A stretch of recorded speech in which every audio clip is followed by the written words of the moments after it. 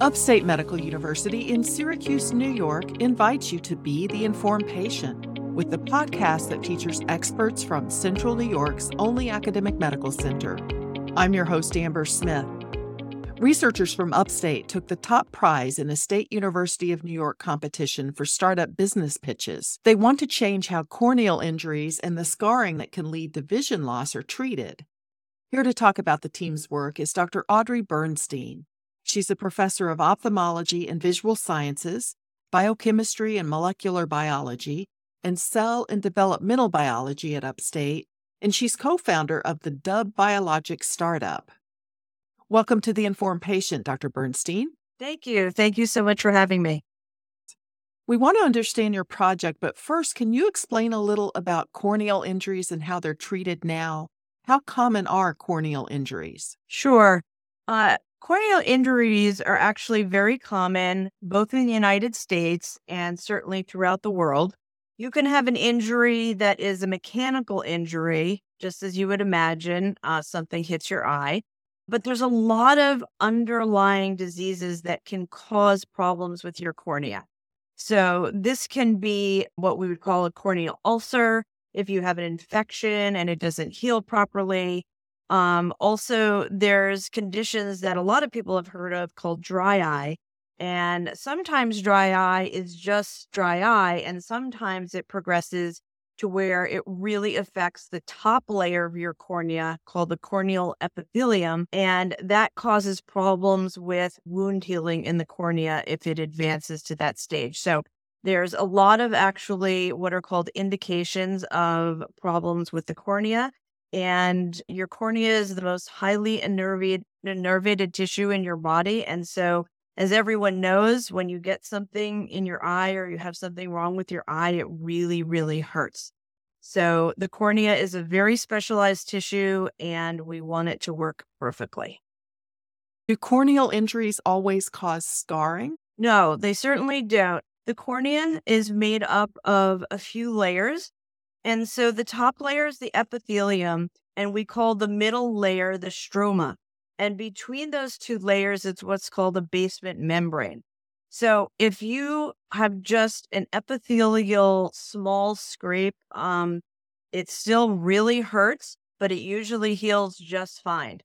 If you have a chronic condition where you're then upsetting the basement membrane and getting further into the cornea, that's where it really can start to have a scarring outcome. So what happens currently for someone who has a corneal injury? How are they typically treated? So typically people are treated with the mainstay of steroids and antibiotics. The antibiotics are fine. The steroids have variable outcomes. Sometimes it works just fine, and other times it doesn't work. And it's very hard to predict which person under which condition will have which outcome. In addition, steroids have the unfortunate side effect of producing higher over time, not immediately, but over time, higher intraocular pressure. And that pressure in your eye is linked to the development of glaucoma, which is another eye disease. In general, we would love it if we had a new therapy that closed the corneal wounds, prevented scarring, and was not a steroid. Yeah, that sounds great. Now, corneal injuries, how often do they lead to blindness?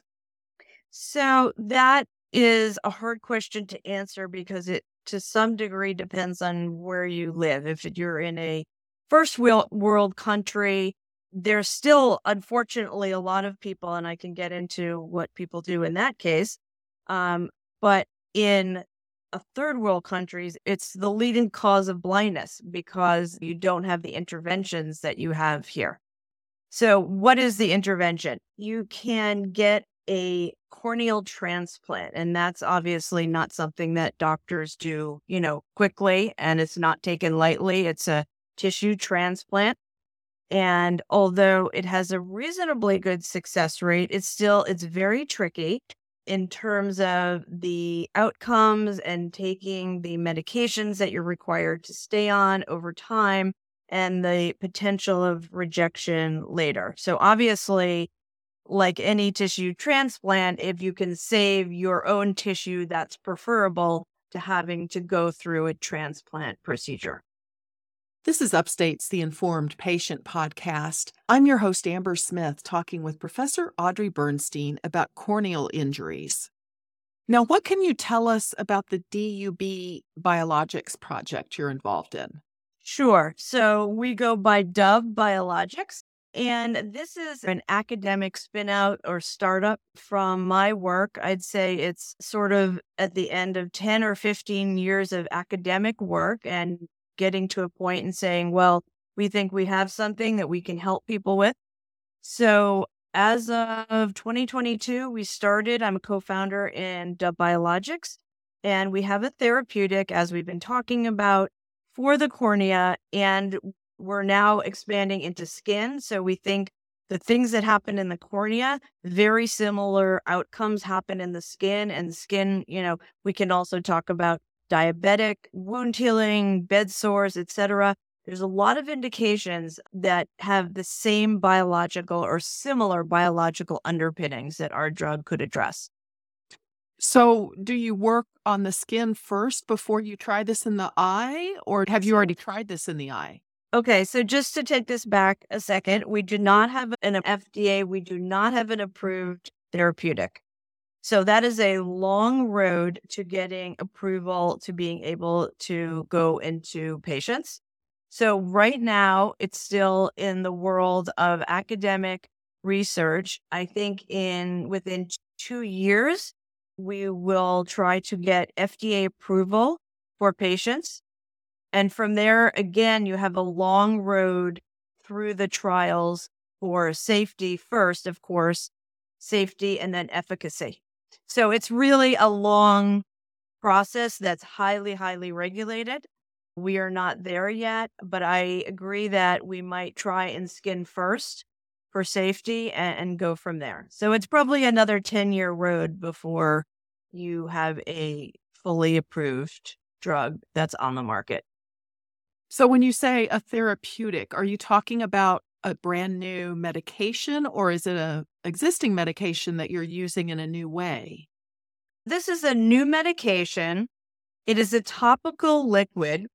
When dropped on the surface of either the cornea or the skin, it will get into the cells and it stops production of a certain protein that causes scarring and causes inflammation. So if we knock down that protein, we then can close the wound faster and avert scarring. And so the exciting part of this is most drugs, especially for the eye, need to be dosed frequently. And anyone who has any kind of eye problem, whether it's cornea, whether it's glaucoma, etc., they will tell you that they do not like the eye drops because it's 4 times a day, 6 times a day for weeks and months, and people hate it. So our drug, our class of drug enables you to have one drop, and it has efficacy, which means, it works for 3 months. So that's a big change. So that's what we think is would be a very exciting advance, again, after safety is established. So is it working to prevent scarring, or is it working to promote wound closure, or both? Great question. So the two things are intertwined, because if you promote correct wound closure, then you avert scarring. And so the two things are very, very closely linked. And the reason is that your immune cells are critically important to stop infection. But if the immune reaction stays and it turns into a chronic situation, this often leads to scarring.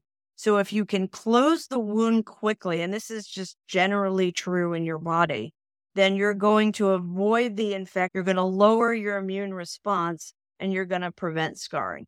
So it's really all linked together. So do you think there would be any potential for it to be able to reverse damage that's already been done? Say somebody who had an injury and some scarring from months ago or years ago. Would this Right. work on that? That's a great question. We don't have a lot of data on reversing. That's kind of the holy grail of any kind of therapeutic like this. It's possible that it could, and with other drugs, there is some data to show that it is possible to reverse scarring and fibrosis.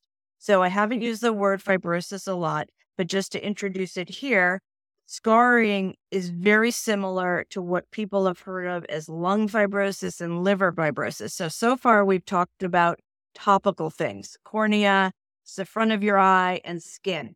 But our further things that we're thinking of down the line are lung fibrosis. And so that would be, for instance, drug delivery with the nebulizer. So that's where we get into not only preventing, but reversing disease. So I don't have enough data to promise you that we can do this, but we are hopeful that it's possible. Well, that is exciting. Now, the competition that Dub Biologics won is called the SUNY Startup Summer School. It's something that's held every year. Can you talk a little bit about the goal behind the competition and why you were involved in it? Sure. So our team, and I should have introduced this before, I'm a co-founder of Dub Biologics, and I founded this company with Terry Williams. She is the CEO, and she participated in a S4 summer class given by the Research Foundation. And this is sort of training for startup companies to understand really how to run a business like this, because these businesses are often started from academics who are scientists that don't have a tremendous amount of business experience. So it's really a training class, and it leads up to what's called Demo Day, which is what's called a pitch competition. You have a certain amount of minutes, 6 minutes or 8 minutes, or a certain amount of slides to tell your story. And this is your story it's not so much a science story, but it leverages the science and it tells the business story, the potential that the therapeutic has and the potential of the business. And we were fortunate to be able to pitch in that competition, and we were winners that day. It sounds a little like Shark Tank. It's exactly like Shark Tank. What were some of your competitors? Do you remember any that piqued your interest, or did you even hear any of the others? We heard the others. There's an incredibly interesting wide variety of technologies having to do some therapeutics, some batteries. There's a lot of interest in improving energy sources. Some had to do with online teaching platforms. So it's a very varied group. It's not just based on therapeutics. Well, I know you talked about, this is a long-term thing. It's not like there's going to be a product on the shelf tomorrow, and it's step by step through the FDA before you can even get approval. But where are you scientifically? How far out are you from clinical trials, say? It is a very long road. And as I said, we've done a lot of years of research in the lab. In terms of the company, though, we're really at the beginning stages.